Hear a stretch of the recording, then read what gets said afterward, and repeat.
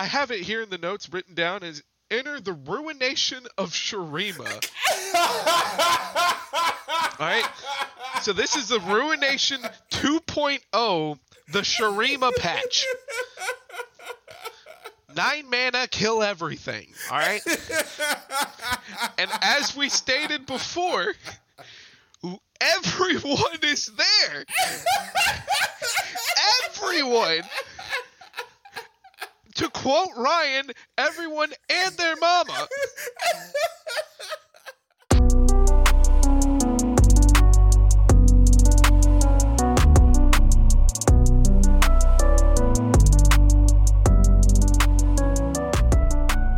Welcome to Casuals of Runeterra, episode 36. I'm your host, Ryan, here with your other host, Hedge. And the hype train is still rolling. Oh my gosh. The it's hype still train. rolling. I'm still, like, on the roof of the train. Yeah. Like, with my shirt off, using that as a towel, just spinning it over my head. Oh my gosh. Yeah, like, These Pittsburgh fans. the Pittsburgh. Terrible towel, baby. Yeah. Yeah, we're here with the third, and it's the unofficial final part of this 3-part story we've been telling through the eyes of Renekton, Susan, and now Azir this episode. So we're going to get into that. Yeah, the Ascendant Trilogy. The Ascendant if you Trilogy. Will. That's actually better. That's a good title. Yeah, you should bring me on the show sometime. I can help bring you some content. So up top, we always have housekeeping. You can listen to us everywhere. Follow us on Twitter to keep up to date on episodes. That's at Podcast Core. That's COR. And you can send an email to the same name at gmail.com. So please leave a like, follow, and a short review or comment. That always helps. And tell a friend to return to their former glory by listening to the Casuals of Runeterra podcast. I'm not even mad. That was clean. I stole that one from Hatch during the pregame here. But let's hop into it. State of the game. What are we playing? And the new set is out. For you all that don't know, we got there. Yeah, I'm okay dating the episode that way because, yes, new cards, my precious.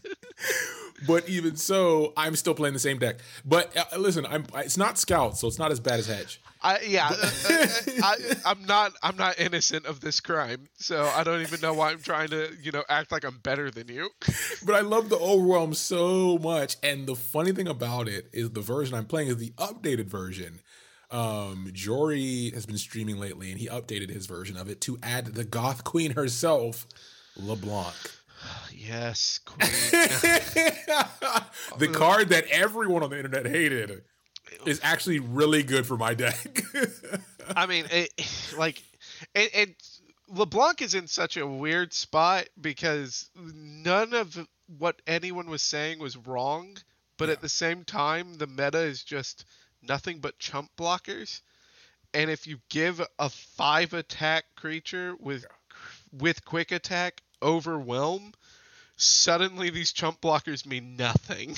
Yeah, this is one of those cases where when you play decks, when you're playing a deck that's not meta defining, but it defies the meta, it's one of those cases where people saw this card when it came out. I was like, oh my gosh, they're going to nerf the shit out of this once people start playing it, because I'm trying to get my elo now, because it's one of those cases where the card is really good, but it's not flashy, right? But what it does is insanity. And we'll get to that when we talk about her card in her episode. But I just want to say, don't tell Ash, because that wouldn't be cool. Be a bro. Right? And you're saying that it's gonna get you got getting your elo before it gets nerfed. Once we get new cards for P and Z, and people actually start playing P and Z again, you're fine. You're not gonna get nerfed. Oh yeah, Mystic Shot. Well, there goes that. Mystic Shot's back. Okay, no one's playing P and Z right now, so LeBlanc is in the living the dream. True. What are you playing? Well, I wanted to build a mono Shurima deck, and I'm still kind of messing around with it, but I'm being ridiculously stingy with all of my shards, and I'm not crafting any cards because I got the event pass, and you get free cards for doing that. And it's like, no, hoard all my shards. So instead, I literally took my Scouts deck, subtracted one Quinn, and added a Jarvan, so that I too can get my elo before Jarvan gets nerfed, because playing a challenging barriered creature at burst speed is going to get nerfed. I don't know how they're going to nerf it, like exactly, but it's going to get nerfed. So I'm getting my free elo with Jarvan. Smart move. And Scouts. Smart move. So this takes us into, yet again, I forgot to update that. That's not what it is. Talking about Shyvana, baby. I know, right?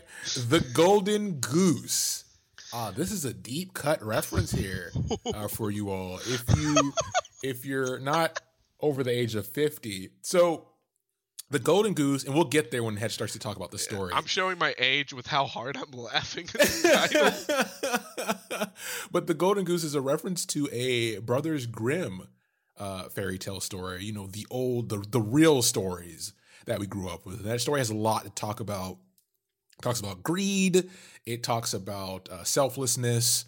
It talks about these oddities going on in these situations. And there's many versions of it that have come out throughout time. But if you haven't, check it out, and then you'll understand the reference. And obviously, we're talking about Azir. Come on, he's a golden chicken. Yeah, like we're talking about the Pigeon Boy himself. And that reference is also cool because that's back when fairy tales were ridiculously dark. Yes. Like beefy darkness. I'll never escape it. So, as always, we'll start here with the main topic, which is our spell. So we went with Desert's Wrath. So Desert's Wrath is a 4-cost slow spell that says grant allied sand soldiers everywhere +1/+0, summon 2 sand soldiers. And sand soldiers are 1/1s for 1. I mean, you don't pay the 1 here, but they have ephemeral and Nexus strike. When they do strike the Nexus, they deal 1 to the enemy Nexus. So the craziness about sand soldiers are they're real good. And we'll talk about when we get to Azir, how they made this card. Like Azir was made to be played. Yes. All right. There was no benching for this guy. Absolutely not. If you're going to play Shurima, you're playing the Emperor. All right. Like he is taking a backseat to no one. So of course the sand soldiers have to be good for that. And this is also like super good because we haven't recorded. I'm on tape saying how I'm going to like be playing Azir and I'm trying to live my Sun Disc dreams. Yeah. So yes, I'm living the meme. His mid-range value is ridiculous. Yeah. And if you're playing a creature eccentric strategy and you're trying to get on the board with a lot of presence, you're going to have spell mana. What's a better way to get that spell mana than to buff the things you're already making permanently and to go ahead and get 2 of them? Yeah. Which means you're not even like doing a do-nothing turn for a mid-range deck. This card is ridiculous. It's nuts. And a lot of his cards are nuts. And we'll get there. So good. But you made a great point about the danger that these sand soldiers, and in the game, if you play the game, that's what he does. He summons sand soldiers that will attack things within their range.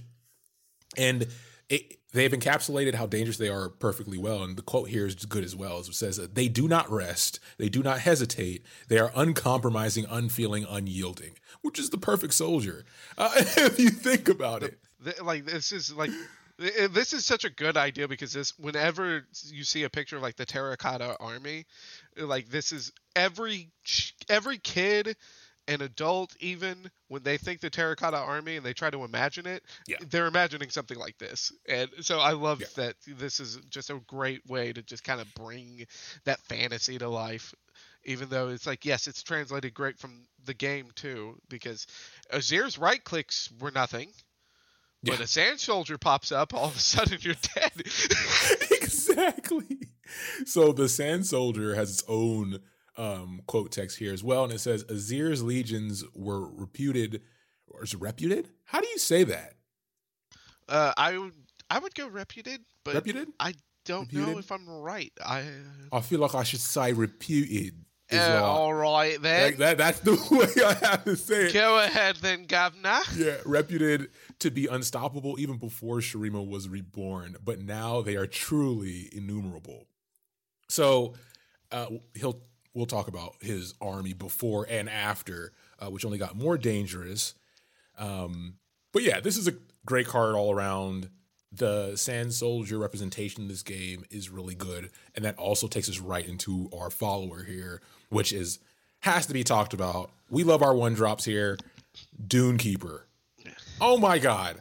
It's one of those things where I play against this card for the first time like a day or two ago, and it wasn't that it felt broken. I knew it was strong, but you can deal with it. But it is strong. It's a 1/2/1, or a 2/1 for 1, that has, when I'm summoned, summon a Sand Soldier. We already know what Sand Soldier does. So essentially, if you have priority, so if you're on odds, right, you have 1, 3, 5, etc., you get a 1 cost that can deal 4 damage on turn 1 if not responded to in any fashion. Yeah. That is nuts. And again, like, because Azir is fitting such a great mid-range shell, one of the things that good mid-range players have to do is recognize when they're in a control matchup, which we're seeing a lot of very combo-y decks popping up, like with Susan and why am I blanking on cards? This always happens when we record. I blank on the name of cards. We play the game, we promise. Believe us. You have to believe us. Like, but the Susan decks in Shadow Isles, and like, so you're chucking a 20 damage Susan at people's faces, and then you have like Lee Sin combo decks where it's the same story that's at this point old as time. He gets overwhelmed, you die in 1 turn, and the best way that a mid-range deck can beat these kinds of combo-y or even control lists is to just kill them fast. Yep. All right, we see 1-drops that are like 3/1 health or stat lines, and this is better than a 3/1 stat line. Yeah. Like, oh my goodness, like this is the wet dream of a mid-range deck. and as we just proved, it's not that hard to buff them. No! You can buff the Sand Soldiers very easily in this current state. If only you had something to spend your mana on. If only I have all these mana crystals and nothing to do. No longer. No longer. We've answered your prayers. Yeah. The quote here is also good because it references the story of the before and after times. As the Emperor commands, both the sand and I obey. Word of Azir's return has spread across the deserts from Shurima to the world beyond. I have ensured that myself. His return's a big deal. And to have his previous command that comes back in a sand form and the new command that he generates only makes it that much more like massive of a scale is what we get to, which makes sense because this whole story is about ascension, right? You're supposed to be taking it, turning it to 11, right? Yes. And this quote also just like, because unlike the Sand Soldier, this is depicting a human, like depicting someone that is like feels and has emotion, and showing like the loyalty that Azir does command from his subjects. So it's like, just a really good, like all around, like the storytelling is just coming together with all these cards. So take us into it. Let's talk about the Golden Goose himself. Yeah, the Golden Goose. All right, let's talk about the Pigeon Boy. All right, so and I do like that you said that this is like our unofficial end of the trilogy, because we're going to start this off in very much the same way that we started off our Renekton episode and our Susan episode.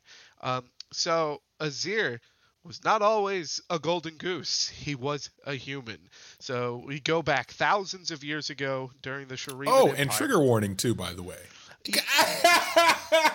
You know what? You're absolutely right. Yeah, we need to start doing that right more. over that. Yeah. This story is intense.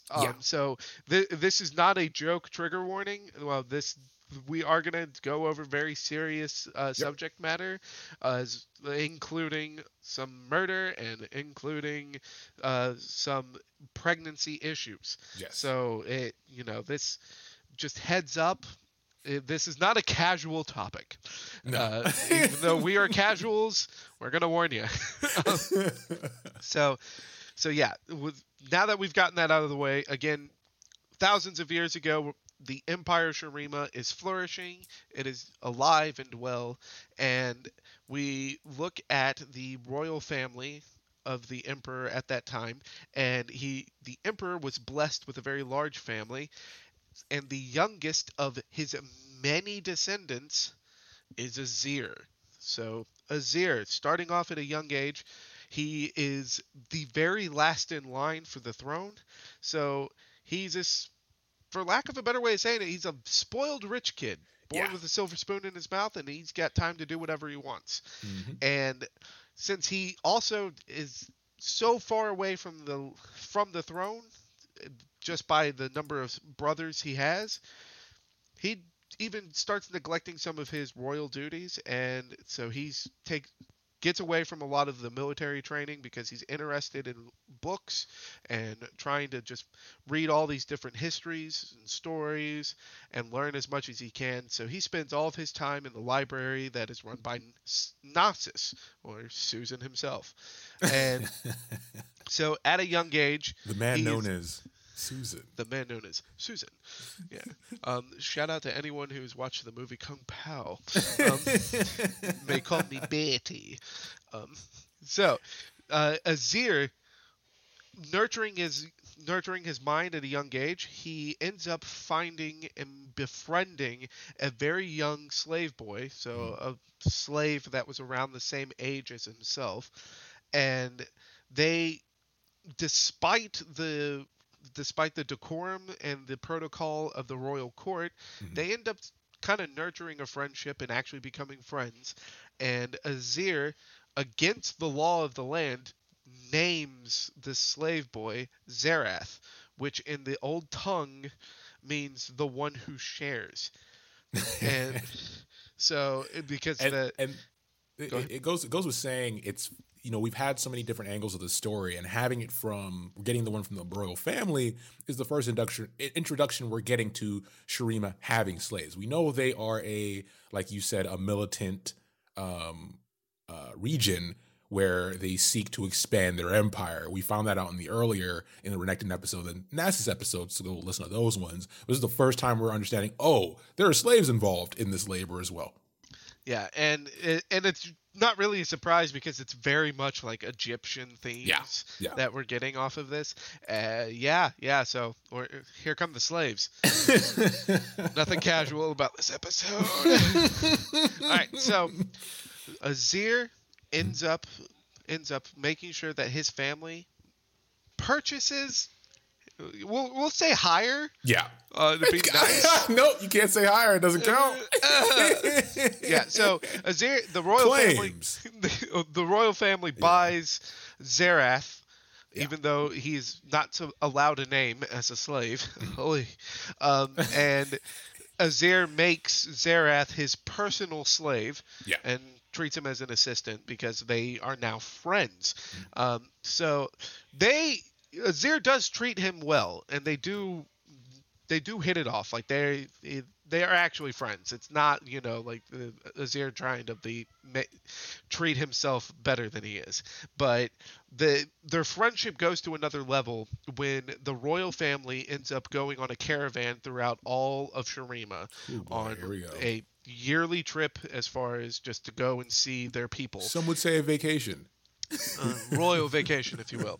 And during this trip, they ended up spending a night in a very well-known oasis, and Azir and Zerath end up going away. Like they're kids. Like they break away from the rest of the group, and they find a secluded spot so that they can look at the stars and chart it down like the books that they've been reading and compare it to the books that they have been learning astrology from. It is during this night that a group of assassins end up attacking the royal family. Zerath saves Azir's life. He throws himself onto the assassin that is trying to kill Azir, and Azir ends up wrestling the knife away and killing the assassin. And by the time that they kill this assassin and make it back to the rest of the camp, the attack is over. This attack is now covered with bodies because Renekton, who is ascended at this point, the Crocodile Man crocodiles. Everyone around him is dead, but Neckboy does it again. Neckboy does it again. But the only thing that Azir knows is that all the assassins are dead, but all of his brothers are dead as well. Yeah. And the only survivors in the camp are Renekton and the Emperor himself. And suddenly, this young boy who has not been taking the throne seriously at all is suddenly the only heir left remaining. So now Azir, with Xerath, is kicking it into high gear. Right? First of all, he goes ahead and he tells Xerath, yo, you saved my life. One day I'm going to free you, and I'm going to make you my brother. Like, we're tighter. We are tighter than blood now. Yeah. And Xerath, he's taken this to heart too, because they are truly friends, and he just laid his life on the line for him. So he's like, hey, yeah, you gotta start treating this throne thing seriously. The Game of Thrones is upon you. Yeah. And people are dying. So you got to go take this seriously. So Azir starts training, and seriously training not only his mind but his body as well. So this is when he actually starts learning military tactics, as well as how to properly defend himself instead of skipping those lessons to go read books. Which, when you think about this, he now has the knowledge basis of what Susan's providing through the libraries, and he also has military training in the sense of being directly associated with Renekton. So you have the top tier that Shurima has to offer, right? Yes, legitimately the best of the best. And this is really good because the thing that, and the story does lead you to believe that Azir does not fully understand this yet. But this is really good that Azir is learning all of this because his father hates Azir. His father essentially is like in a state of grief where he is blaming the death of all of his children on Azir, and where he's just kind of wishing that, like, if only Azir had died instead of my other sons. So this is when you start seeing a lot of more of the political intrigue of Shurima, because now the Emperor is looking at his wife, and it's like, you are still of age where you can bear children, and you've already born many sons. We're gonna have another son, and the moment that I have another son, Azir's gone. Yeah, out of the picture. Yeah, so denounced most likely is usually how that works. Yes, and this has mad vibes, by the way, to our Shadow Isles episodes when we talk about the Mad King in that situation. You get to see the madness happen a lot more detailed here. Yes, and this one, like, the key part is that we see it in more detail. So we actually kind of get to see why some of this madness breaks down, because yes, this is a lot of political intrigue, but now the part of the story gets to where the Empress is unable to bear another child, but it's not for lack of trying. Yeah. So there are multiple accounts of the Empress being unable to carry a child to term. And then a lot of the courts of Shurima, a lot of the nobles, start spreading rumors around that the Empress has been cursed. She's been cursed by whoever sent the assassins. She's been cursed by another military power far away, or she's been cursed by Azir. And whenever some of these rumors pop up that Azir, has been the one cursing her, Azir is very quick to shut all of those rumors up.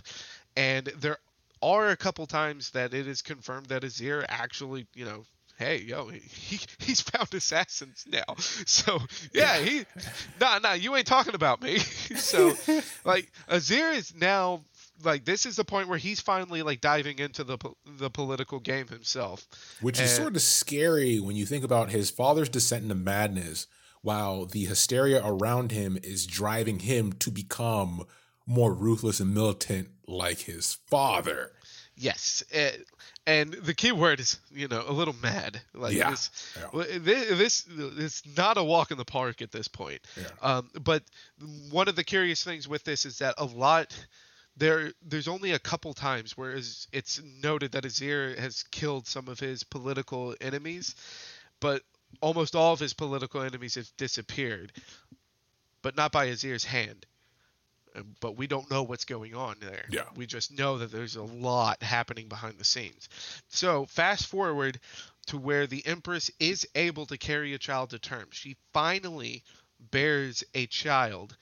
And the night that the child is born, a terrible storm rocks the city of Shurima. And about 6 bolts of lightning hit her bed chamber.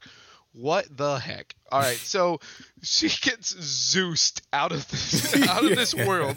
Yeah. She doesn't make it. Spoiler: her and the newborn baby both die.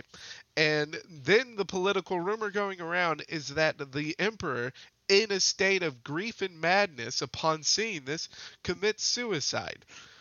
But Azir finds the bodies of his father and the royal guard, charred skeletons. In pieces. Which is not how suicide works.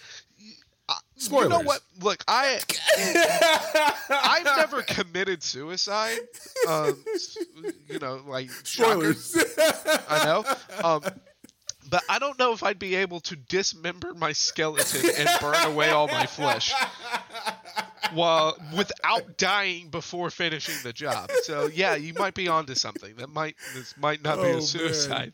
So the Emperor and the Empress are now officially out of the picture, and Shurima needs a ruler. So Azir kind of has to put his grief to the back burner. Azir's still young at this point too, by the way. Yes, he's still teenager. Very, very young guy, but he's got to put all of this on the back burner because suddenly the Emperor is out of the picture. So Azir steps up to the plate, and Azir starts running the country, or the empire of Shurima, and he starts running it well. This is a guy that has been spending all of his youth training under Susan, and then finally spending the end of his adolescence training with Renekton. He knows his way around a battlefield. He knows everything that he needs to know to efficiently run a country. So the empire starts to flourish under his command. And part of why it's flourishing as well is that he has the wonderful advice of a very well-educated man in Xerath, even though he can't say Xerath's name in public because Xerath's not allowed a name as a slave. But the two of them start running this nation, and Azir ends up taking all of this in stride, and he starts making plans to free all of the slaves. So he's now looking at this, and he's like, all right, it's time to write my Emancipation Proclamation. Yeah. I am ready. All right. But because of the fact that all of the empire has been built upon the backs of slaves, all of the investors of the royal family own slaves. So he keeps it under wraps. He does not even tell Xerath that, hey, I'm going to free all the slaves. Xerath does not know this because he has got to make sure that the plan is perfect before he sets it into motion. So for many years, Azir runs the nation of Shurima perfectly. And after fighting through all this thick and thin, Xerath is finally talking to him and is like, you know what? I think we can go global. All right, but the only way that we can go global, like a SoundCloud rapper. Yeah, like a SoundCloud rapper. All right, I think we can go global, but the only way that we can make it global is if you can live for longer than what a human can. I think it's time for you to ascend. Now, Azir says, yeah, I'm going to ascend. This is a big deal because one of the things that we didn't really get into too much with the ascendancy of Renekton and Nasus, because it was decided for them, is the decision to ascend for Shurima is handled by a religious sect. All right, and the religious sect in question here is the Order of the Sun. All right, so the priests of the Order of the Sun basically have to hold a summit, and then this committee decides who gets to ascend. Not only do they decide who gets to ascend, but the chosen that ascend, or the chosen that ultimately ascend, they are chosen at the end of their lives. Like, these are people that have dedicated all of their life and all of their power and life force to Shurima. So it's a bunch of old farts that ascend the stairs. Or in Susan's case, he was dying. Like, he couldn't go up the steps by himself. That's how much at the end of his life he was. All right. So now, yes, this is years after the death of Azir's father, but he's still, relatively a young guy. He's still in his prime. And he says, you know what? I'm going to ascend. I'm going to ascend. And then this Order of the Sun is like, hold up. That's not your call. And he says, yo, I'm the Emperor. I'm going to ascend. I'll tell you whose call it is. Yeah. All right. So don't tell me what I'm going to do. So the decision is made. And and the story at this point, I love how Riot has written out this part of the story, because now they're talking about the ascension of the hubris of man. So yeah, when you start using the word hubris, you know only good things are about to happen. All right, now we're gonna fast forward a little bit as far as to the actual ascension here. All right, because one of the things that really pops up, but this at the ascension, is all of the main city of Shurima, so all of the capital, is there to witness Azir ascend, and Azir brings all of his descendants. And the key word there is descendants, because Azir has a marriage and they have many children. Yeah, had a good time. Azir also has a lot of side chicks and a lot of kids with these side chicks. So Azir pulls. Yeah. All right. And a lot of these side chicks at this point were slaves. And a lot of side chicks were slaves. Listen, Riot was not fucking playing with this one. No, they were not. They're like, nah, Azir pulls. All right, he pulls. All right. You become the Emperor of Shurima and you do a good job at it. Yeah. It's going to work. It's going to work out for you. All right. So Azir brings all of his kids to the Ascension to witness him ascend. Also, all of his soldiers too. Like, yes. he comes with, like, I think it's like 10,000. A good portion of the Empire is there, which plays into what happens next. Yes, and it's written here, flanked by thousands of his warriors and tens of thousands of his subjects. Jesus. Oh boy! So this is gonna go well. Now, the only people of note that are missing from this are Renekton and Nasus, who have been called away to deal... To our other 2 episodes, which you should listen to. They've been called away to deal with a supernatural threat to Shurima. Yeah. All right? And there's a lot of, like, intrigue that happens there, too, that we still haven't even gotten to crack into, because the story is crazy good and dense. Oh, it's dense. It's dense. Very dense. It's a very good one. They're the only people of note that aren't there. Azir begins to ascend the steps, and before entering this runed circle that is essentially protecting him throughout the ritual, he turns to Xerath, grabs Xerath, and announces to all of Shurima that this man is now free, and he is Xerath. Not only is he free, but he is my brother. And under the tutelage of Xerath, I release all of the slaves, and there will no longer be slavery in Shurima. So let's pause real quick, because not only are we having an ascension that's forced by an emperor who's too young to ascend, so he's ignoring the sex. So you have the ignorance of the decree of the church in this sense. You have the assertion of power, an ascension that's being forced. You then have everybody there and a mama. You have... and then the emperor's like, oh yeah, by the way, before I hop in this whip, all the slaves are free. And everybody's like, what? Like, imagine everybody half mouthful of cake kind of thing. And then he announces something like that. Yeah, he made sure everybody got, like, grab your plate. everybody ate, and now everybody's, you know, like trying to fight off like that drowsiness of when you eat too much. And then he's just drops his bombshell on them. Yeah. All right, so yeah, like, all right, but again, the key word here is hubris. So Azir releases all of the slaves of Shurima. He enters the runed circle on the sun disk, or on the sun dais at this point, for where he's actually standing. And the ritual begins. Now, the ritual of the Ascension, which we haven't gotten into too much detail of, it is a ritual that is of celestial power, which, if you've listened to our Aurelian Soul episode, the Celestials have a lot of power. Yeah. And so this is a ritual of celestial power that focuses around the celestial powers of the sun. So what ends up happening is that the sun disk is acting as a conduit of this celestial power and focusing the sun into one spot.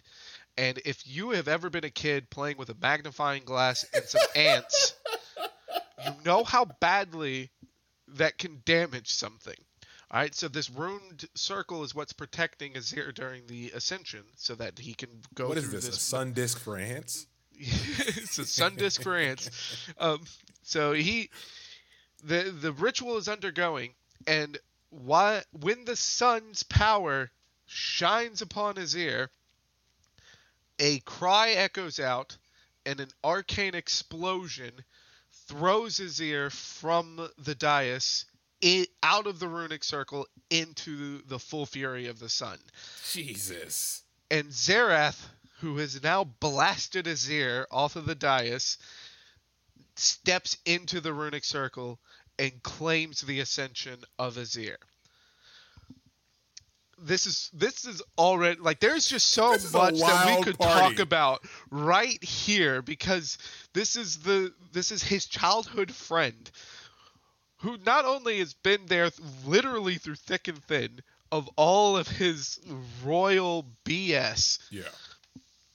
But he just got freed, just got his name officially decreed, and literally called out to the whole country, this is my brother. All right, this is the Emperor's brother. You mess with him, you mess with the Emperor. All right, and he's now blasted the Emperor into Kingdom Come. This hoedown just turned into a hootenanny. Yeah. So now there's already been a lot here that's just out of the ordinary, and also not by protocol, and this is clearly like the final straw that ends up happening, because this ritual, even though it was not initially ordained by the Order of the Sun, it was still happening, but for Azir. Azir is no longer in the picture. Azir literally gets burned to a crisp, just cinders. And now Xerath is in there, so the celestial powers lose all control. Yeah. Xerath takes in all of the power of the sun, and then because he now has all the power of the sun, and the sun reacts because, like, yo, this isn't what we signed up for. Yeah. An arcane explosion emanates from Xerath, and I have it here in the notes written down as enter the ruination of Shurima. Alright? So this is the Ruination 2.0, the Shurima patch. 9 mana, kill everything. Alright? And as we stated before, everyone is there. Everyone. To quote Ryan, everyone and their mama. They're all gone now. They're all dead. Dying. So needless to say, it doesn't go well. And that is where, if you've listened to our Renekton and our Susan episode, that's the point that Renekton and Nasus show up. They show up because this arcane explosion that it happened in the capital of Shurima. They return and find literally everything is dust.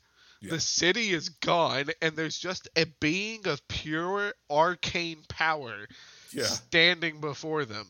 So and if you want to know what happens to them, go listen to the Renekton and Nasus episodes. We do go in a little more details there. This is about Azir. Azir, needless to say, doesn't know any of this happened. He's in between.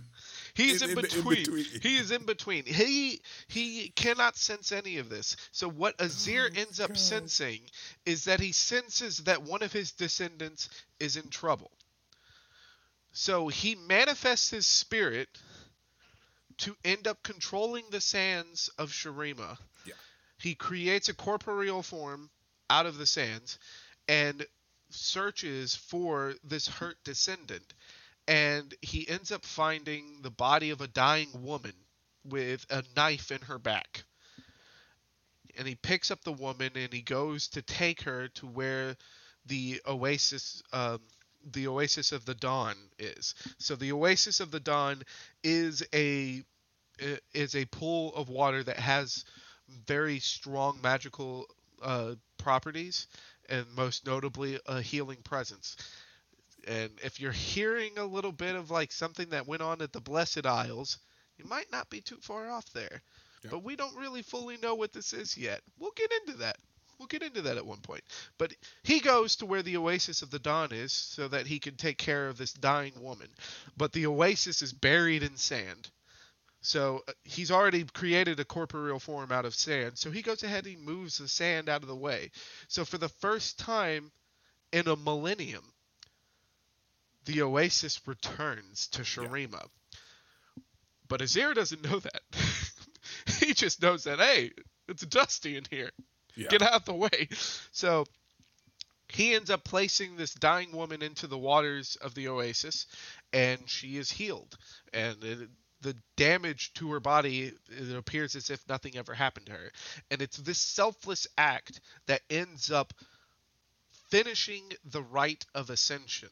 So the rite of ascension finally takes place. And he ends up transforming and taking on the form of a hawk, which is the same as the armor that he donned as the God Emperor of Shurima. All right. I refuse to say that it's a hawk. It is a pigeon. He is a trash bird. He is a trash bird. Riot, if you have a problem, you can reach us at podcastcore, that's COR, at Gmail. And on Twitter. All right. It's a pigeon. All right. So, yeah, so he takes on the form of the hawk, and now he is a fully ascended being. And he was already in his spirit form. He was controlling the sands of Shurima. So now that he is fully ascended, he looks around and he goes, "What happened to my empire? What the heck? Where's my stuff?" And if you've gotten to play Azir, like a flipped Azir in Runeterra yet, you've seen the really cool animations of what he does with the sand. So just go ahead and imagine all of your avatar sand bending elements going on. Yeah. He does that real quick, and an empire appears out of nowhere. Yeah. All right. And so the people that have been living in the desert for a millennium in a wasteland are suddenly looking at the city going, "What in the world?" All right, so he ends up summoning up the Kingdom of Shurima back. Mm-hmm. This also revitalizes the Lost Sun Disc, which at this point is just a legend that's been passed down through all these nomadic tribes in the sands. And it's just like, a Thanos snap, it's back. You can see this image in the new Sun Disc card where before it activates, it's actually buried and sticking out in the back as a background item. As a background item. Yeah, so, and it's all back. And Shurima has been restored. And it is at the point that Shurima is restored that Azir, he's got everything back, and he's trying to just pick up the pieces and figure out what went wrong, because he doesn't understand why no one's here basking in the glory of his now ascended being. So he goes, hang on, you know what? I'm going to figure this out. And he uses his power because of how deeply he can control sand. He binds the sand to him and then tells the sand to play back the time that has happened since his ascension. So it is the memory of sand that plays the events of the events. Anakin would hate this. Anakin would hate this. But it is the event. He plays back the events of his ascension. So this is how Azir learns that he was blasted off of the dais. He was incinerated by the sun, and it was Xerath that sent him ultimately to his doom. And it is at this point with a heavy heart, because he is now, all that he knows is that he finally fulfilled his promise and saved his brother, and that brother killed him. And so before he can fully breathe in his grief, he now realizes that he's only there because the ancient tombs of Shurima were uncovered, and because the ancient tombs were uncovered, the other ascendants are now free, and he now senses that Xerath is out there. And so now, just fresh off the heels that he's been betrayed, he goes ahead and goes, well, what's calling the boys? Summons the Sand Soldiers, and his story ends with him marching his armies out to find Xerath.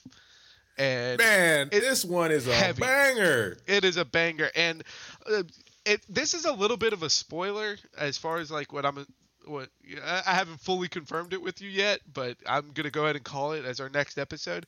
It's a spoiler, but this happened because Sivir opened up the tomb.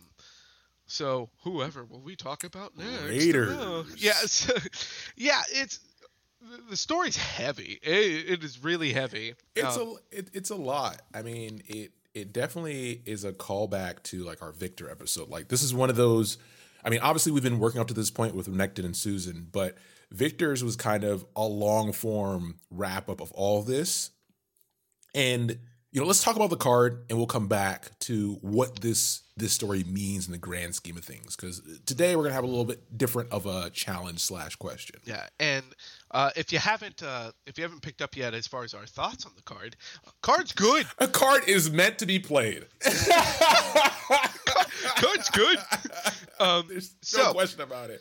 So Azir is a 3-mana 1/5. That Dumpy. You already know that we're fans of the Dumpy on this show. All right. So 3-mana 1/5. When allies attack, summon an attacking Sand Soldier. Beast, and it's keyword when allies attack. So if you gotta, even though he's got that Dumpy, if for whatever reason you gotta protect him, you're still getting that Sand Soldier. You don't have to use him. What the heck? And his level up is you've summoned 10 units. So it's a quest. This reminds me of how easy the quests are that you get on Legends of Runeterra, so that you can like get free crystals and stuff like that and experience points. Yep. Yeah. People summon creatures in every game. Yeah. He triggers himself. If you pass turn 1 and you pass turn 2 and you play Azir on turn 3, guess what happens? Progress 1. That's what happens, all right? And then every time and it's summoned. So whenever those Sand Soldiers are popping up, that level up counter just bing, bing, bing, bing, bing, bing, bing. Gosh, card's so good. Yeah, the card, like just already, even before he flips, the card's amazing. Yeah. All right, so let's talk about when he flips. So when he flips, he's now a 2/6. When allies attack, summon an attacking Sand Soldier. When you summon an ally, give us both +1/+0 this round. So okay, so not only is this man go ahead and summon and stuff just willy-nilly because he wants to. All right, but now he gets buffs because you're summoning stuff. Yes, comrade. Not your +1, our +1. Our +1. Sickle and scythe. Sickle and scythe for Shurima. Oh, Shurima, the new color of Shurima is red, everyone. The crazy part about it is, as we've mentioned in the last 2 Ascended episodes, he's an Ascended. So he is an Ascended. So he also has on the keyword that he has a second level up. So he has 3 forms. It's the same requirement as Susan and Renekton. So you've restored the Sun Disk, and his final ascension is just as crazy as Susan and Renekton. So final one, 3 mana, 6/6. When I level up, replace your deck with the Emperor's deck, then draw 1.